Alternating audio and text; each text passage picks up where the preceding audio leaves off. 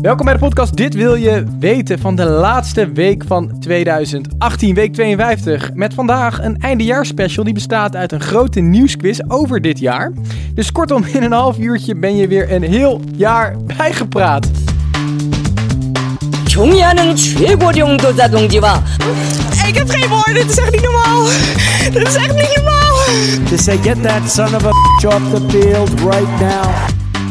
Ik ben Titus en zit hier met de mensen met wie het ooit begon. Met Maurits, Andreas en nog steeds Emily. Het jaar is rond en we hebben inmiddels 10 afleveringen gemaakt. Jubileum afleveringen, jongens. En nieuw jaar voor de boeg.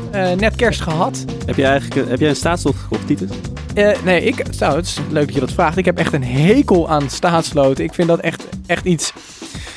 Het is gebaseerd op angst, om mensen een beetje de angst in te boezemen dat ze wat moeten kopen, want anders kunnen ze misschien niet zo rijk worden als hun buurman of buurvrouw. Ik weet niet, wat vind jij ervan? Ik vind het ook echt verschrikkelijk. Ik zou dat ook nooit kopen, maar ik heb sowieso een regel dat ik geen kansspellen doe waar ik een negatieve winkans heb.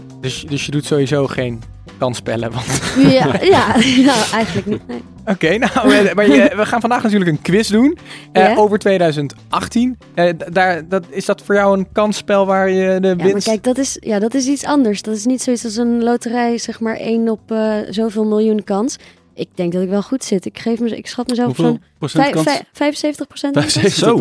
Zo flink. Nou, we gaan er alles aan doen om dat niet uit te laten komen. Want wij gaan zo meteen dus een 8 vragen behandelen. Iedereen heeft 2 vragen meegenomen. En daar kan je een punt bij scoren en dan kan je winnen. En misschien leuk dat dan de winnaar een mooi bokaal krijgt. Maar de verliezer gewoon niet meer terug mag komen in het nieuwe jaar. Of is dat helemaal niet leuk? Dat lijkt me buitengewoon terecht. Lijkt me goed, ja. Verliezen eruit. Ja, verlies er gewoon niet meer terug bij deze podcast. Maar 2018 gaat het over. Was dat een leuk jaar? Maar kunnen we niet de quiz over 2017 doen, jongens? Ik zat 2017 en 2018 even te vergelijken. Kijk, 2017 was Donald Trump die begon. We hadden de langste formatie in Nederland ooit. We hadden de WK-dames die kampioen werden. We hadden, hoe heet die guy die Giro Italia won? Dumoulin won. Tom, ja. Precies. We hadden mensen die overleden. Eberhard van der Laan, Abdelak Nouri, Anne Faber. Weet je, dat was echt allemaal nieuws. En dit jaar hebben we de dividendbelasting die niet is afgeschaft. We hebben de pensioenakkoorden die niet getekend zijn. Wat was het nieuws van dit jaar? Nou, ik kan je vertellen, er zijn misschien niet hele grote dingen gebeurd. Trouwens, we hebben het dan natuurlijk elke week over de Brexit moeten hebben en over andere grote slepende dossiers. Maar ik heb al een beetje te horen gekregen wat voor vragen jullie enigszins hebben meegenomen.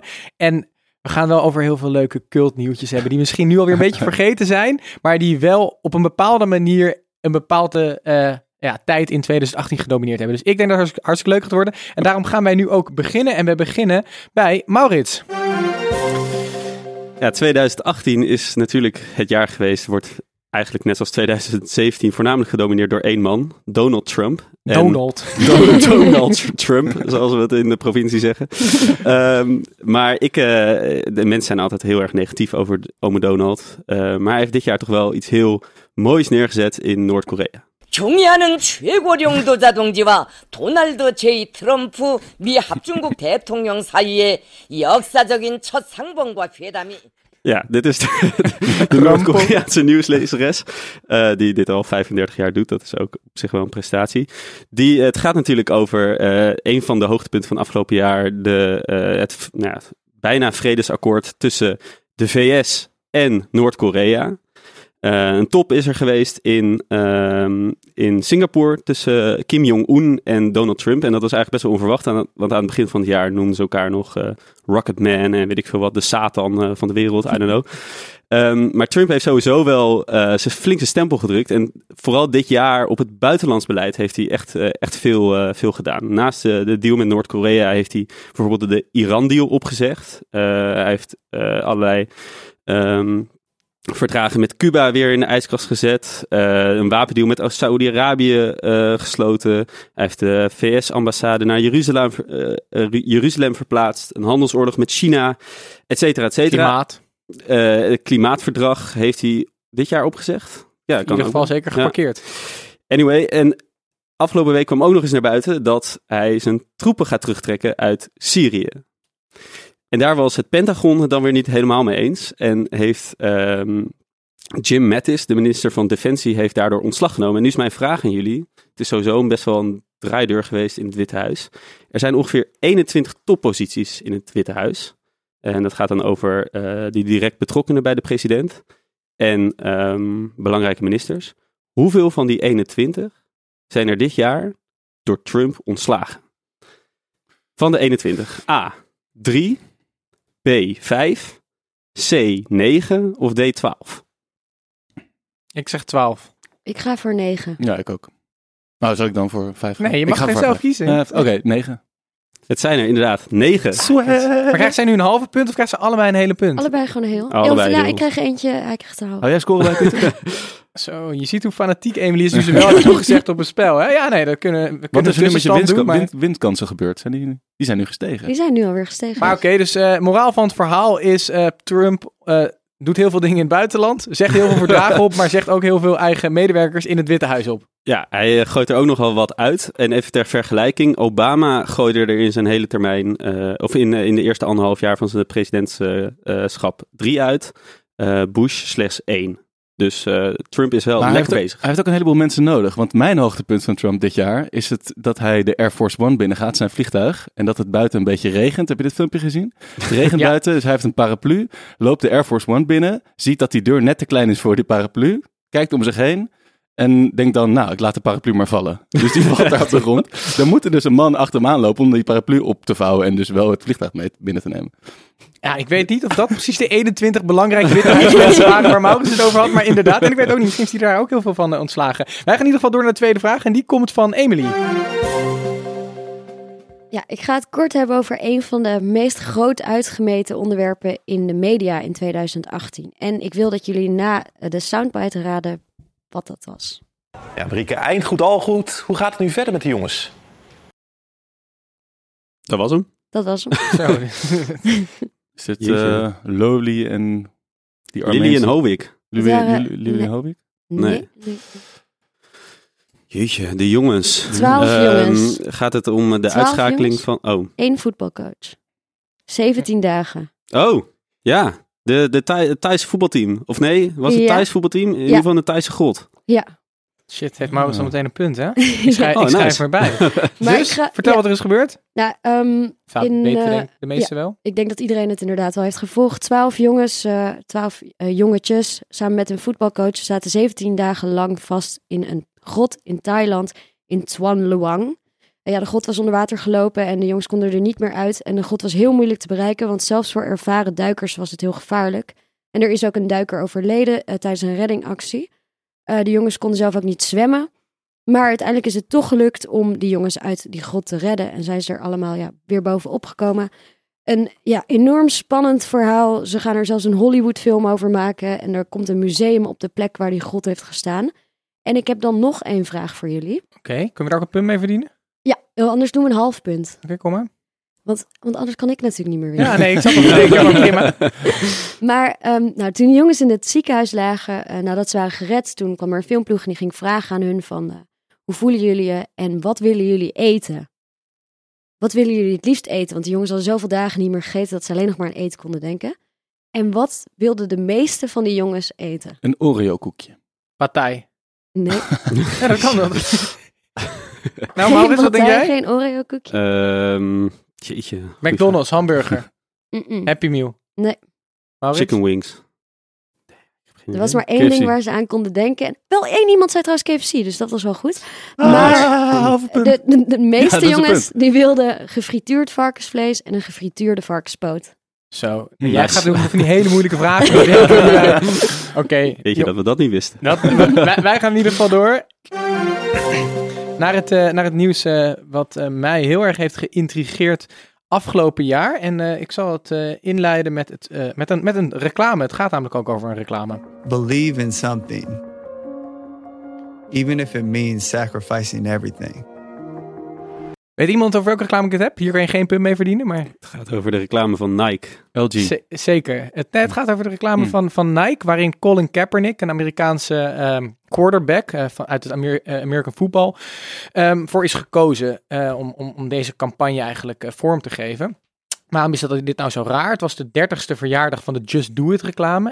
En Kaepernick is een groot sportman, maar ligt al sinds 2016 heel erg onder vuur. Omdat hij knielde tijdens het volkslied elke wedstrijd. En daar heeft hij een hele hype mee teweeggebracht. waardoor ook veel andere Amerika-voetbalspelers dit gingen doen. En hij knielde om eigenlijk te protesteren tegen onrechtvaardigheid. En dan voornamelijk racisme en politiegeweld tegen de zwarten. Nou, dit werd enorm opgepikt toentertijd. En dat werd een enorme discussie, ook op heel hoog politiek niveau. En onze grote vriend Trump, die vond daar natuurlijk ook wat van. Die heeft zich daar ook over uitgesproken. To say, get that son of a off the field right now. Out. He's fired. He's fired! Hij ook al. Het sluit mooi aan. Maar ik vond het eigenlijk prachtig. Ik ben niet per se fan van de grote coöperaties zoals Nike, waar ook heel veel kritiek op is. Maar dit vond ik wel mooi, dat zij toch weer zo'n maatschappelijk probleem meenemen in hun campagne. Dan een kant kiezen, wat ook heel veel negatieve publiciteit voor hun gaf. Maar ze kiezen wel duidelijk een kant bij deze Colin Kaepernick. Uiteindelijk heeft het hun 163 miljoen aan publiciteitswaarde gegeven, waarvan 50 miljoen negatieve publiciteit, maar dus al met al een enorm winstgevende campagne voor hun geweest. Ik dacht toen echt, jezus, dit is voor mij echt weer iets om wel Nike's te gaan kopen. Heel veel mensen dachten ook, dit is iets voor mij om juist van Nike afstand te nemen. En als de vraag aan jullie handen bij de knoppen, misschien weet je het, en dan is het toch degene die het eerst roept. Wat deden de tegenstanders van deze campagne? En welke hashtag gebruikten ze hierbij? Schoenen verbranden. Ja, halve punt. Hashtag. Not my Nike. Iemand anders? Hij is niet heel moeilijk. De campagne heette... De campagne heette Just Do It. Don't do it. Het was, ik zal het dan maar zeggen, dan krijgt alleen Maurits een half puntje. Dat is voor mijn punten dingen weer goed. Het was Just Burn It. En er kwamen dus heel veel filmpjes op YouTube terecht met mensen die hun Nike's inderdaad verbranden met deze hashtag. Dat ging ook weer viral, dus er was ook heel veel negatief nieuws. Mensen die zeiden, ik wil nooit meer een Nike dragen.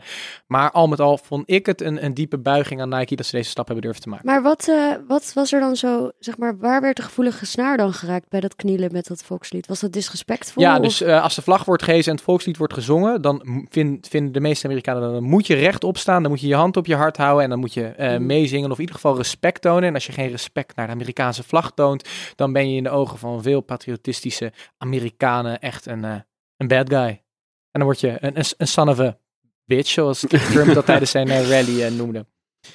Oké, door. Dan gaan we door naar een vraag van Andreas. Ja, 2018... Ik was mijn naam kwijt. 2018 was voor mij wel het jaar van de Olympische Winterspelen in Zuid-Korea. Ik heb eigenlijk 2 vragen, dus ik kan ook 2 keer een halve punt verdienen. Wie was de ene jongste Olympisch goudmedaillewinnaar uit Nederland? Ooit? De ene jongste ooit? Ja. Van afgelopen keer. Wie hebben er allemaal goud gewonnen? Zoals 20. Suzanne Schulting. Nee, zelf punt voor Maurits. Yes. Ja, ik vond het zij won goud op de shorttrack. Eerste gouden medaille in Nederland ooit op de shorttrack. Schaatsen, ja. En ik vond het geweldig omdat ze goud won, maar vooral een soort van haar reactie, die natuurlijk iedereen gezien heeft, als een kleuter met te veel kleurstof op. Dook zij op de tribune en begon ze te praten. Ik hoef geen vraag te stellen. Ik heb geen woorden, dit is echt niet normaal. Dit is echt niet normaal. Ik geloof het zelf nog bijna niet. Ik geloof het zelf bijna niet. Ja, kippenvel, sensatie, euforie. De superlatieven gebruikten ze ten overvloede. Het leuke was, de dag daarna werd ze geïnterviewd door de NOS Sport. En die vroeg, nou Suzanne, gefeliciteerd. Ben je blij? Ja, weer zo'n verhaal als dit. En wat vond je ervan toen je de beelden terugzag? Ja, ik was wel echt de staatsmogol, zei ze. Wat? De staatsmogol? Ze noemen zichzelf staatsmogol. Maar kan dat niet als woord van 2018 toch nog even... Inderdaad. In plaats van blokkeervries dat we gewoon staatsmogol hebben. Ja, precies. Nou, ik vind haar wel echt een toffe sportvrouw. En zij daarna heeft ze van een heleboel mensen lof gekregen. Ze is ook sportvrouw van het jaar geweest. En de tweede vraag is, er is ook zelfs een lied voor haar geschreven.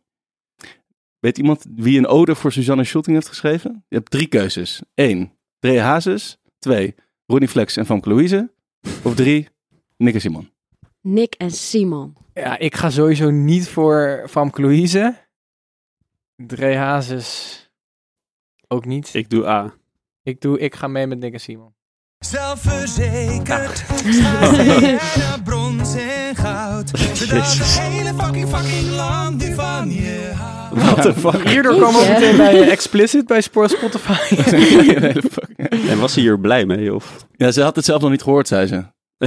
Houden zo. In hetzelfde interview trouwens dat ze zei dat ze voor €50.000 wel de Playboy cover wilde gaan. Nou, dat is natuurlijk ook een enorme hype rond haar geweest. De Dumpert-kijker en veel andere internetfora waar ze echt geprezen werd om haar uiterlijk en de echte natuurlijke Hollandse schone schaatster. Ja, vooral maar billen volgens mij. Ja, sorry, ik probeer het gewoon nog keurig te houden. Maar inderdaad, dat werd ook veel al genoemd. Wij gaan door en we zijn weer terug, het cirkeltje rond, bij Maurits. Ja, we blijven ook even in Nederland. Er waren dit jaar nogal wat fricties tussen, wat ze zeggen, de Randstad, of misschien wel Amsterdam, en de provincie. Kijk, hier zien we Amsterdam, dat lijkt me evident. Mm-hmm. En dat hele gebied daaromheen, dat is dus de rest van Nederland. Kijk, hier staat bijvoorbeeld Gelderland. Nou, dan weet men in de rest van Nederland, binnen de rest van Nederland, is dit dus Gelderland. Wat is dit, joh? Er is een stukje satire van Clickbait, waarin Kees van Amstel, hoogleraar aan de Universiteit van Amsterdam, wonend in Amsterdam, zijn onderzoek over de rest van Nederland uitlegt. Maar goed, er waren nogal wat dingen tussen zeg maar de Randstad en de rest van Nederland. Natuurlijk over Zwarte Piet, pro-Piet demonstranten, anti-Piet demonstranten die elkaar tegenkwamen. Woeste Groningers die eindelijk een einde maakten aan de gaswinning. Of dat in ieder geval afdwongen bij de staat. En afgelopen weken werd er ook fel gedemonstreerd in de Oostvaardersplassen tegen het afschieten van die herten. En ik vroeg me af, is die kloof nou echt? Bestaat er nou echt zo'n kloof tussen de Randstad en de rest van Nederland? En dat is natuurlijk heel moeilijk om daar je vinger op te leggen. Maar in één sector, waar toch wel vrij veel invloed is die kloof wel best wel duidelijk zichtbaar. Dat is in de journalistiek. Sowieso bijna alle kranten en tv-programma's worden gemaakt binnen de ring van Amsterdam, binnen de A10. En als je kijkt naar waar de journalisten van Nederland wonen, dan is een groot deel daarvan in de Randstad. En mijn vraag aan jullie, hoeveel procent van de Nederlandse journalisten woont in de Randstad? Ik heb 4 keuzes. Journalisten nog even, is alles. Gewoon alle tv, het gaat om alle journalisten die ingeschreven staan bij de Nederlandse Vereniging voor Journalistiek. Dus die hebben een accreditatie. Oh, oké. Dan zit ik... Is dat A 20%, B 33%, een derde, C de helft of D 68%? Voor mij sowieso C of D. Ik ga lekker voor D. Ik ga dan voor C. Ik ga voor B. Vind je echt, dat is echt wel veel, hè? De helft of meer? Ik heb het nu al gezegd, ik ga nu niet meer terug. Okay. Nee, het is D. Het is meer dan 2/3 van alle journalisten woont in de Randstad. En daarvan woont ook nog, zeg maar, 1/4 van alle journalisten woont zelfs in Amsterdam. En dat... Ja, terwijl Amsterdam niet 1/4 van de Nederlandse bevolking vertegenwoordigt. Nou, net niet. Dus ik denk dat je daarin wel goed... misschien komt die kloof daar ook wel vandaan. Dat journalisten gewoon alleen maar gefixeerd zijn op wat hier speelt. En maar zelden wat er in de rest van Nederland speelt. Interessant feitje wel. Ja. Heb je hier zelf ook over getwitterd? Wanneer? Ja, weet ik niet. Ik zie je soms voorbij komen op Twitter. Ik dacht, ik vind het wel precies zo'n dingetje waarmee je nog wat tractie kan krijgen om deze vraag te stellen op Twitter. Titus wil even onze eigen Twitter weer promoten. Nou, onze Twitter niet zo wil. Daar zou Maurits ook eens voor moeten twitteren, maar dat doet hij nooit. Hoeveel volgers hebben wij nu? 4, 5? 4,5? Wil je dat zeggen? Ja, jongens, wij gaan door en we gaan door naar de vraag van Emily. Laten we beginnen met mijn soundbite. 12 kills. Solo Victory Royale tegen duo's. Met alleen snipers. Ik heb nog nooit zo'n sick potje neergezet met snipers. Dat is alles wat ik erover kan zeggen. Wat horen we hier? Je hoorde de e-gamer Royalistic. Die net een van zijn allersickste potjes Fortnite ooit had gespeeld. Want als er één spel was dit jaar dat echt de hele wereld heeft veroverd, dan is het spel Fortnite. De third-person shooter waarin vooral de Battle Royale modus heel populair is. Dat is een soort van multiplayer game waarbij je allemaal op een eiland wordt gedropt en elkaar moet uitschakelen en dan 1 iemand kan winnen. Een soort van Hunger Games. En dat wordt nu al gespeeld door zo'n 40 miljoen mensen. En ik wil daar dus een vraag over gaan stellen. Maar eerst een vraag. Hebben jullie allemaal wel eens Fortnite gespeeld? Ik heb dat nog nooit gespeeld. Ik nog nooit, nee. Ook nog nooit gezien of zo. Ik heb het wel gezien. Ik vind vooral heel bizar dat het gratis is ook. Ja, maar je kan natuurlijk wel, zoals dat vaak met die online spellen, je kan allemaal extra's kopen. Een freemium model. Ja. Wow. Maar ik heb het dus wel gespeeld. Ik heb het denk ik een stuk of 10 keer gespeeld met mijn broertjes. En het is me nooit gelukt om 1 kill te maken. Dus toen dacht ik, misschien zijn er maar andere dingen waar... Dit is een kansspel waar ik niet aan mee Nee, precies. Maar dit is toch dat spel dat je 12 uur lang op een paard van het ene dorp naar het andere dorp... Nee, dat is een ander spel. Dat heb ik deze hele kerstvakantie wel gespeeld. Dat is Red Dead Redemption 2. Ja, dat heerlijk is dat. vet. Maar sorry, Terug naar Fortnite. In november werden de makers van Fortnite beschuldigd voor plagiaat door een relatief onbekende rapper, 2 Milli, uit Amerika. En wat zou het spel volgens hem hebben gestolen? Het is een open vraag. Ik denk zijn outfit. Het gaat toch heel veel om outfits? Oké. Nee, wacht. Mag ik switchen? Nee, ik zijn wil. dansje. Nee. Wow. ik wil zijn dansje zeggen. Zijn dansje. Ik zeg niet zijn outfit. Ja, ik dacht ook aan zijn dansje. E-bike. Nee, het is inderdaad zijn dansmoves. Want het spel staat er dus om bekend dat je dansmoves kan kopen. Precies wat we net bedoelden, zeg maar, waaraan verdiend kan worden. En het signature dansje van die 2 Milli, dat was dus een van die dansjes die je kon kopen. En het is best wel interessant, want er zijn niet heel veel rechtszaken in Amerika geweest, waarin het ging over de auteursrechtelijke bescherming van... Dansje? Ja, van choreografie. Meestal gaat het over muziek. Wat voor dansje was het? Ik kan hem niet nadoen. Is ook niet voor de podcast, denk ik. Dat op Instagram zetten. Het filmpje van Emily die dansje doet. Ja, maar het gaat waarschijnlijk toch niet tot een rechtszaak komen, want Fortnite heeft het dansje inmiddels al uit de online winkel gehaald. Okay. We gaan door naar een onderwerp wat ik heb meegenomen. En dat gaat over een nummer.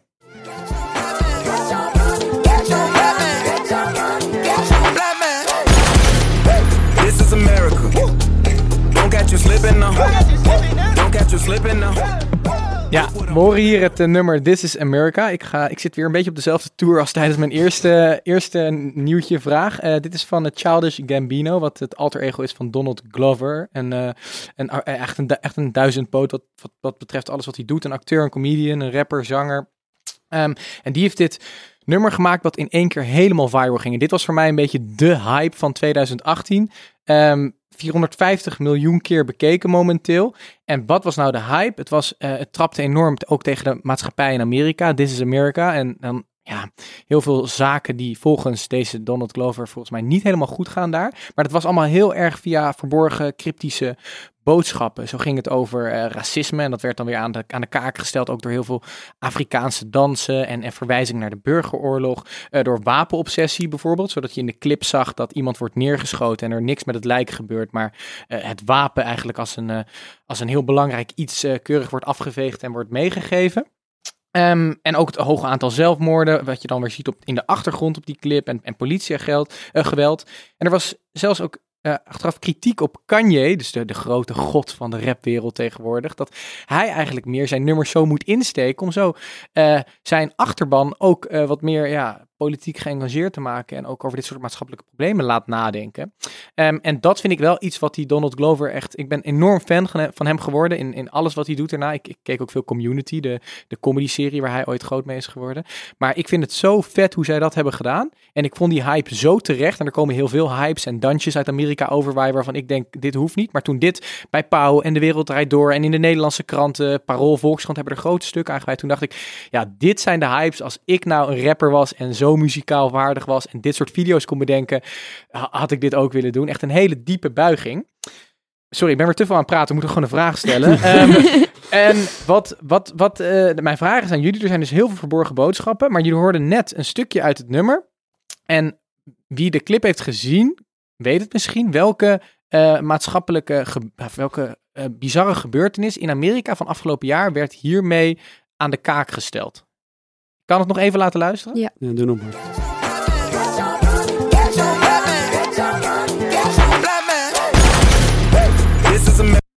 Nou, jullie hoorden daar de geweerschoten. Wat gebeurde hier en wat werd er dus de aan de kaak shooting in de synagoge? Je zit heel dichtbij. De shooting in de kerk. Zeker. En waar was dit? Pennsylvania, toch? Nee, dat is South Carolina, maar het moet het dorpje natuurlijk hebben. Veel besproken. Daarna ook nog grote, wat zeg je dat? Demonstraties geweest.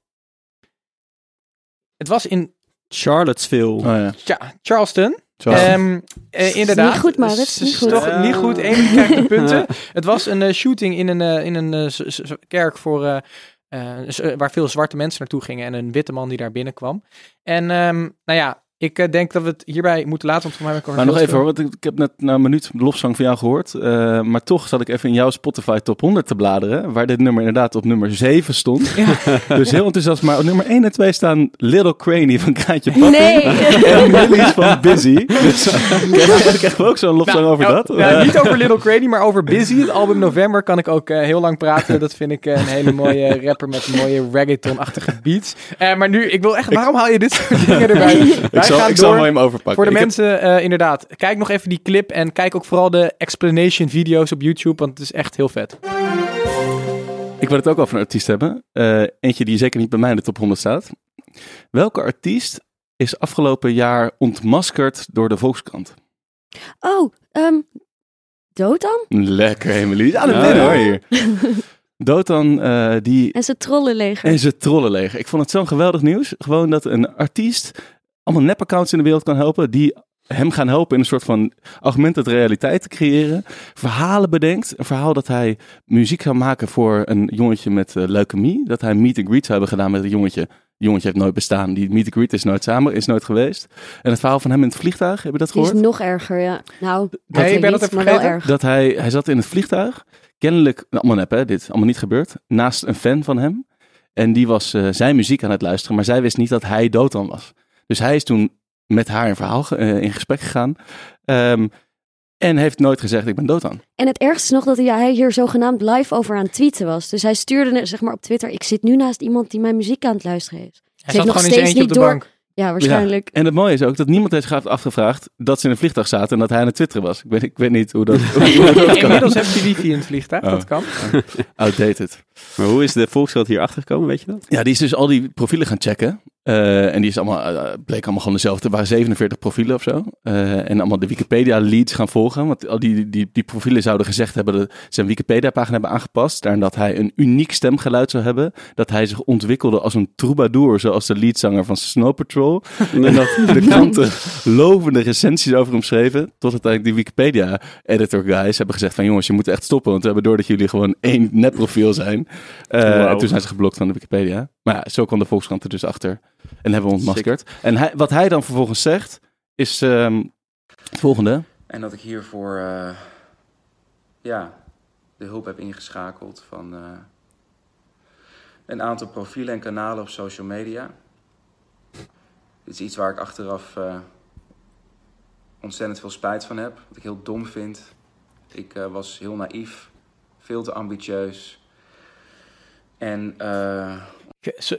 veel te ambitieus hoor ik hier. Dat is precies iets wat je op je sollicitatiegesprek zegt als slechte eigenschap. Ja, ik ben echt veel te ambitieus. Ja. Maar ik vind vooral als je naar deze tekst luistert, vind ik het heel passend bij zijn muziek. Heb je wel eens naar Dotan muziek geluisterd? Ik luister alleen maar naar Busy. Emotioneel zwaarmoedig. Dat is echt treurig in je bed liggen huilen. Dan moet je ik had ook wel eens een verhaal gehoord van David Guetta, die na een schoonmaak bij Facebook 75% van zijn volgers op Facebook had verloren, omdat die allemaal in Mexico City zouden zitten. Dus dat was ook gewoon allemaal fake. Wel mooi. Tof. Een schoonmaak bij Facebook. Ik zie nu ook gewoon een paar mensen door het kantoor in Silicon Valley. Oké, maar dat was het. De quiz die is geëindigd. En we hebben een winnaar.